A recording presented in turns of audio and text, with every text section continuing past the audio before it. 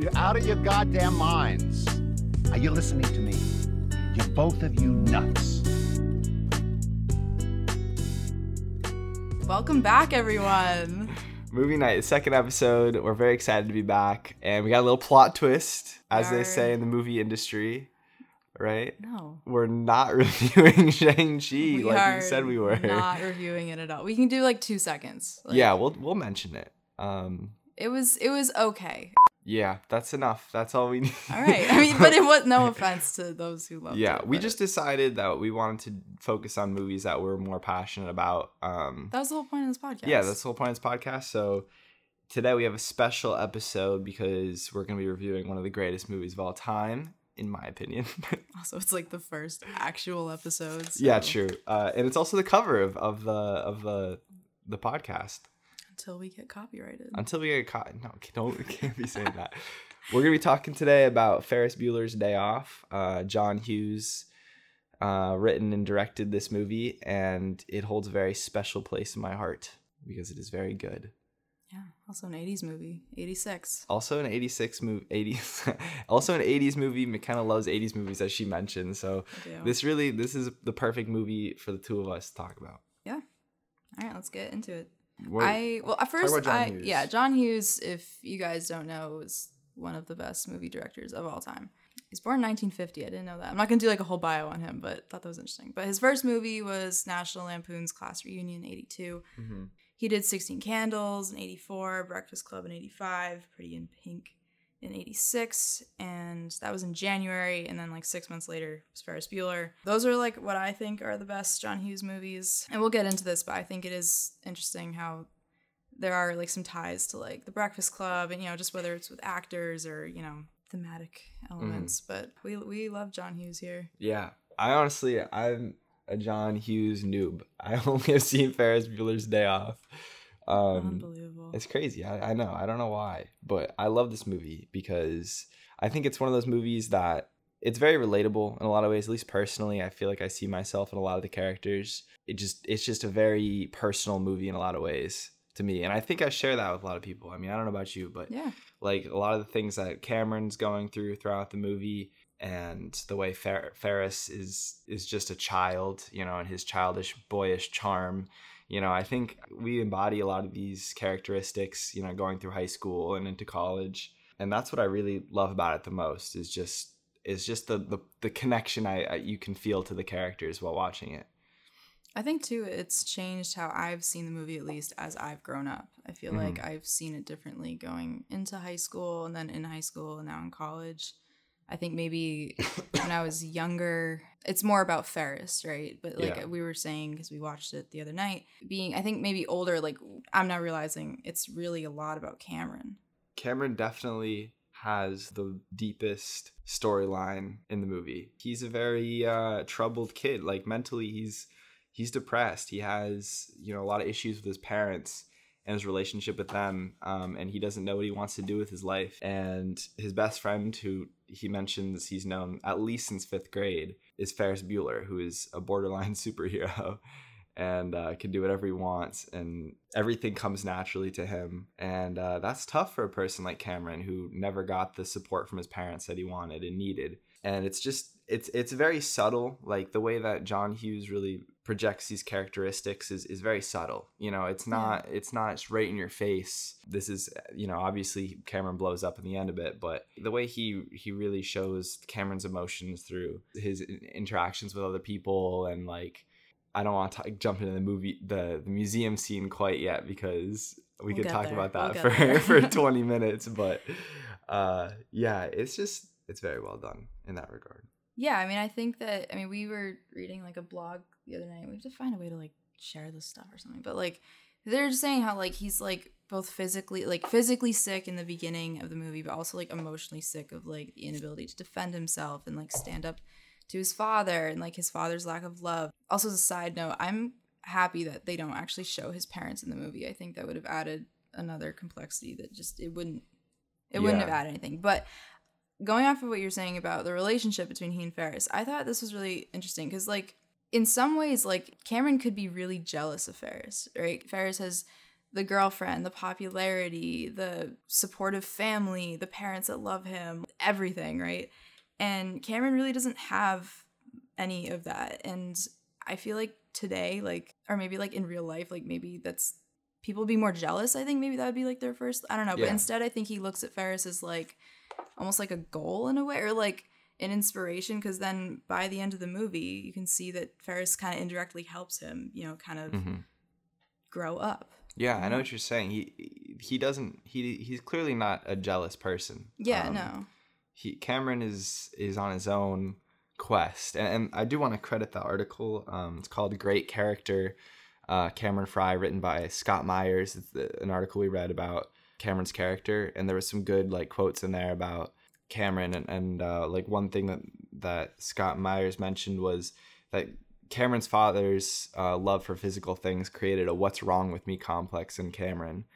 And I think that's super true. I think that his whole life, his father didn't have that intimate, the love for his child. It was always for his car, more materialistic things. I don't think he ever really was able to find himself, you know, because he always thought there was something wrong with him. So I think, like, in a lot of ways, Ferris is taking this day off to explore the city and, you know, find new things in Chicago, whereas Cameron's trying to find himself. He's taking a leap of faith here because he doesn't want to go leave his safety of his bed and whatever. He's pushing himself out of his comfort zone. He wants to find something new, you know. He wants to find himself. Yeah. But and like he said to Ferris at the end of the movie, he's like, if I really didn't want, you know, to let you take the car and to go out, like, I wouldn't have let you. Yeah. You know, but he's, at the end of the day, he did. And I think, like, it was really cool. There are parts throughout the movie where I think Ferris, I think, gives him, without meaning to, these opportunities to, like, grow up. Like when he's on the phone with Rooney, right? And he's, like, yelling at him, pretending to be Sloane's father. Like, I think he's really, like, getting his own thoughts out. Or maybe, like, that's what his own dad says to him. I don't know. But this was, like, another quote from that article, I think. It was, like, Ferris is the type to make things happen, while Cameron lets things happen. Speaking of Rooney, on a more lighthearted note, there's some really hilarious... He has to be one of, like, my favorite characters. My God. He and Cameron, I think, are mine. Yeah. Rooney, as an antagonist in this movie, is perfect. And his relationship with his assistant, Grace, just their dynamic is so good. Grace is pulling pencils out of her hair and she's running around, like, trying to, you know, anything for you, Rooney. Like, you know, she adores him, but she's the only one. No one else has any respect for that man, but it's so good.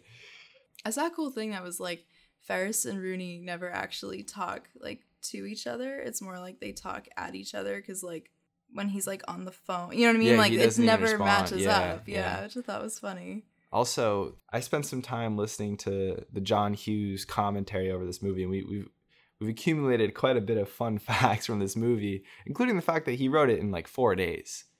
Which is a mind-blowing fact that this movie was written in 4 days. But even before that, the way, like, he pitched it to Ned Tavernew, I guess was, like, the head of Paramount at the time. It was one sentence. It was like, I want to do this movie about a kid who takes a day off from school, and that's all I know so far.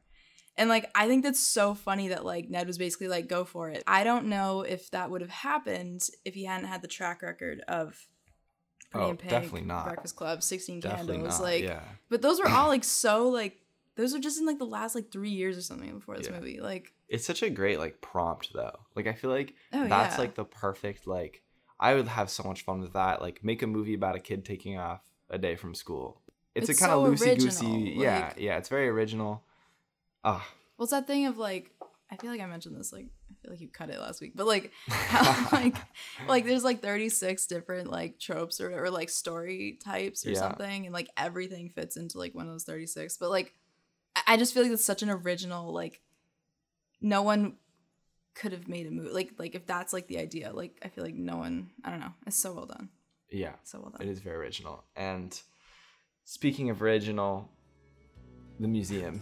All right, we're going into the museum.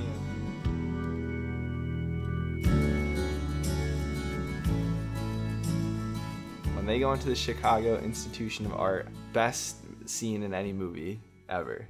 Oh, it's so good. We don't want to mess it up talking about it in some ways. Like, it's the music.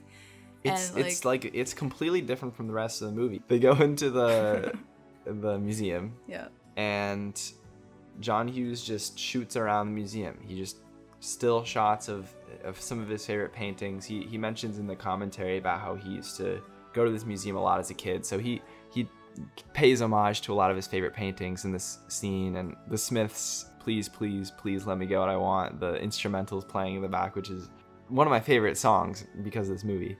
The last bit of this montage is, I mean, obviously there's the iconic scenes of Ferris, Sloane, and Cameron like standing with their arms crossed. It was all improvised. All improvised as well.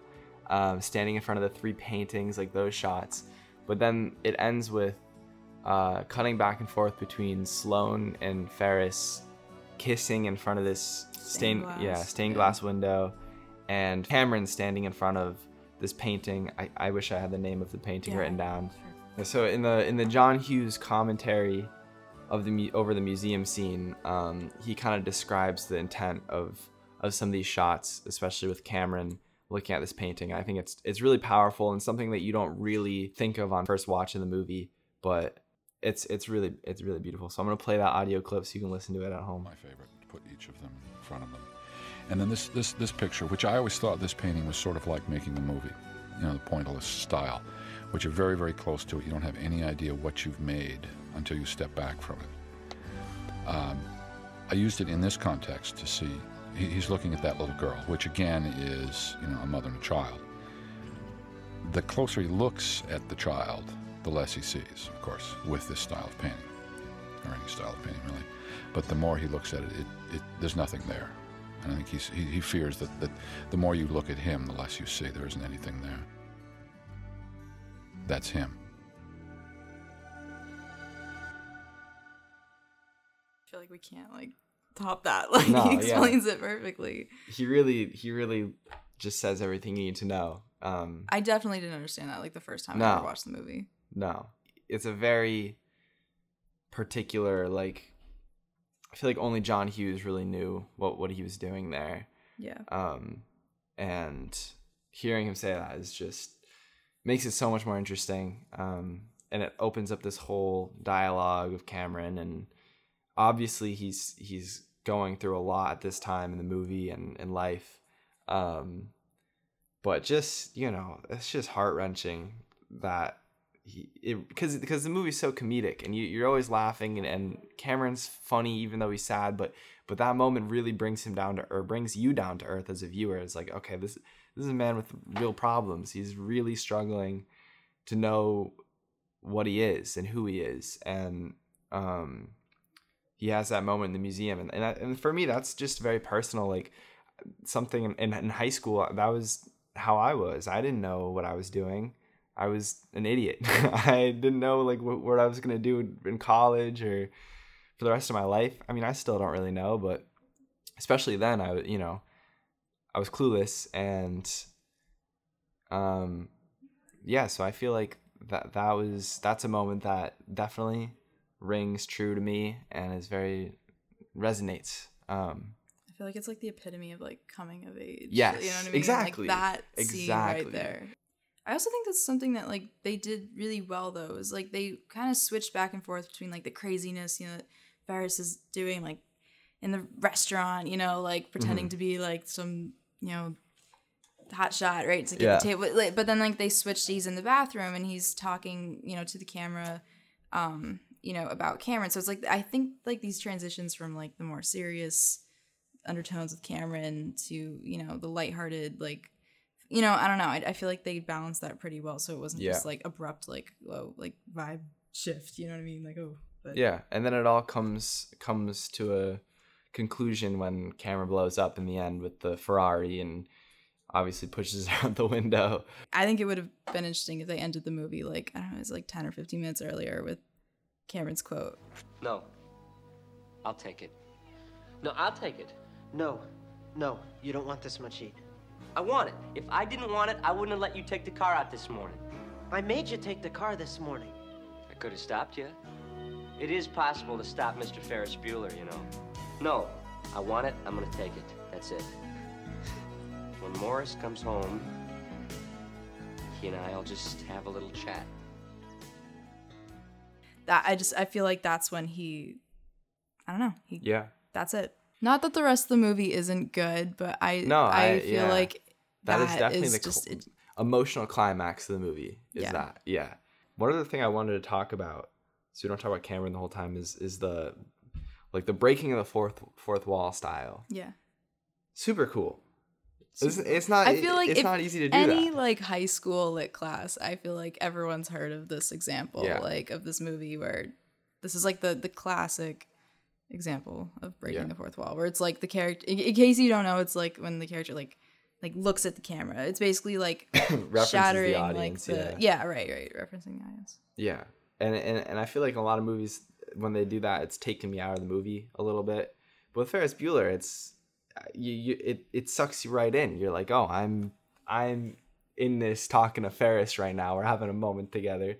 Yeah. And it's, it's sometimes it's almost like Office-esque where like there'll be a moment and Ferris will look at the camera and kind of give you a look.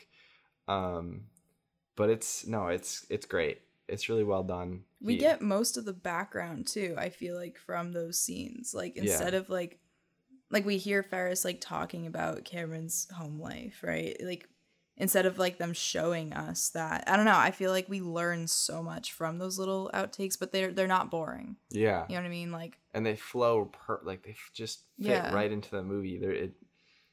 You don't even realize that he's breaking the fourth wall until you think about it. Yeah, no. Yeah. And I think I had noticed just for the first time the other night that the only other character to do it is Rooney. At the very end of the movie, after the credits, like he looks at the camera. He's the only other one, which I think is very funny. Yeah, I also love the way they end it, where John Hughes takes you through the whole credit scene. You are not done with the movie until the very last second. Even so many people went into that movie. Yeah. Like, oh my god. No, it's really impressive. I love that. It's just really like clever. I think also like this is more like back to like his other movies. Like I feel like in those movies, like if you guys have seen them, like the main character is almost like the more like down to earth one, right? Or not that Ferris isn't, but like kind of the more serious one. Especially like I'm thinking of like Molly Ringwald. Like she's never like the silly character. Like she's pretty like kind of serious, and like the people around her are kind of like funny or silly or whatever. And I feel like this like movie, it's very different, whereas Ferris, the main character, is like kind of the silly like the geek or whatever in 16 Candles with Anthony Michael Hall. Like he's like the main character. Actually, fun fact, he wanted to be Ferris, I think. Or Cameron, I don't remember whatever, but I don't know, I think that was interesting that like the more serious character is actually Cameron, who's kind of the side character, but actually I don't agree with that anymore because like as we've been saying, I think it's more a story about Cameron than it is about Ferris. But we have some fun facts that are pretty fun. And what do we got, McKenna? All right. Another tie to Breakfast Club, which you wouldn't appreciate. Emilio Estevez, actually, he was going to be given the role of Cameron. He was Andrew Clark in The Breakfast Club. He'd done that, I think, a year before, but then it went to Alan Rook. And Molly Ringwald wants to play Sloane, but John Hughes, like, he told her that apparently, like, the part, like, wasn't big enough for her. And he wanted someone older to play her, but then the actress was actually, like, 18 or something. But do you want Matthew Broderick and Jennifer Grey? Oh, you can say that. Apparently they were engaged. I didn't know this. I know the celebrity tea, but no, they were engaged, apparently, like, going into the movie, and that's the Ferris Bueller's sister. Oh, yeah. She's the sister. But the actress, she's in Dirty Dancing. Oh, we gotta watch Dirty Dancing. We'll do Dirty Dancing. Oh my god, that movie's so good. But yeah, then there was this like they were in this car accident and 2 people died in it. I think like the stress of that, they ended up splitting. Oh yeah, so apparently the parents were dating on set and then they ended up getting married. Ferris Bueller's parents. So that's a fun fact. They divorced like 2 years later. And then they divorced. Apparently Paul McCartney, like, he like was fine with them using like Twist and Shout, but he thought it had like way too much brass. Like, in it. So he was like really unhappy after the movie came out. John Hughes was very upset that he offended a Beatle, as he should be. I would be if I offended a Beatle. I don't know if I could live with myself. He's fine. He's John Hughes. Yeah, he's John Hughes. He'll be fine. And then Charlie Sheen at the end. Apparently he didn't sleep for 2 days to prepare for He that role. looks terrible. Charlie Sheen looks like he didn't sleep for 2 days, and it's because he didn't. But Also, his character is so vital. If he hadn't met Jeannie, Yeah. like she never would have let Ferris inside. it's such a funny little part of that movie. Yeah. Oh, the jersey. Yeah, Gordie Howe gave Alan Rook that jersey to wear for the movie, which is incredible. I am upset because I really want to be Cameron for Halloween, but I can't find that jersey for less than like $200. So if anyone has... Those jerseys are expensive, like, regardless. I know. He's but like, I is there one want for like $20? Like, no, like you're not gonna find that. I want one so bad. It'd be so cool. Do we know? Oh yeah, we know what movie we're doing next. Hell yeah, I'm so excited for this one. Oh my god. McKenna's favorite movie. She's Yes. making me watch it Oh for our my next God. podcast. Oh my I'm God. being held hostage on this Yes. one. What is it? What are we doing? Oh my god, it's Halloween. It's Halloween. It's Halloween. Oh my god, I like get so excited. We'll have a good one. Hopefully it'll be out. It'll probably be out around Halloween time, right in time for the season. Yeah, check out our Halloween episode on Halloween. We're not on Halloween Well, before. then on the movie 'Cause Halloween. they need to like know about it to watch it. No, watch our next episode Listen to it. about the movie Halloween, Yeah. but before Halloween. Just had like a stroke. listening Yeah, to it. I don't Oh my know. God. If It's you haven't very seen it, go confusing. watch it. We're gonna talk about it. Yeah. It's amazing.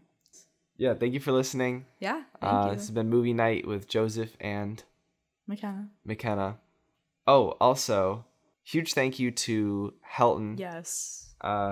He's a musical producer that I know, very talented guy. He made us the intro and outro music, so really appreciate that. And if you want to check out Helton's music, his Instagram is Helton HELTONJP_.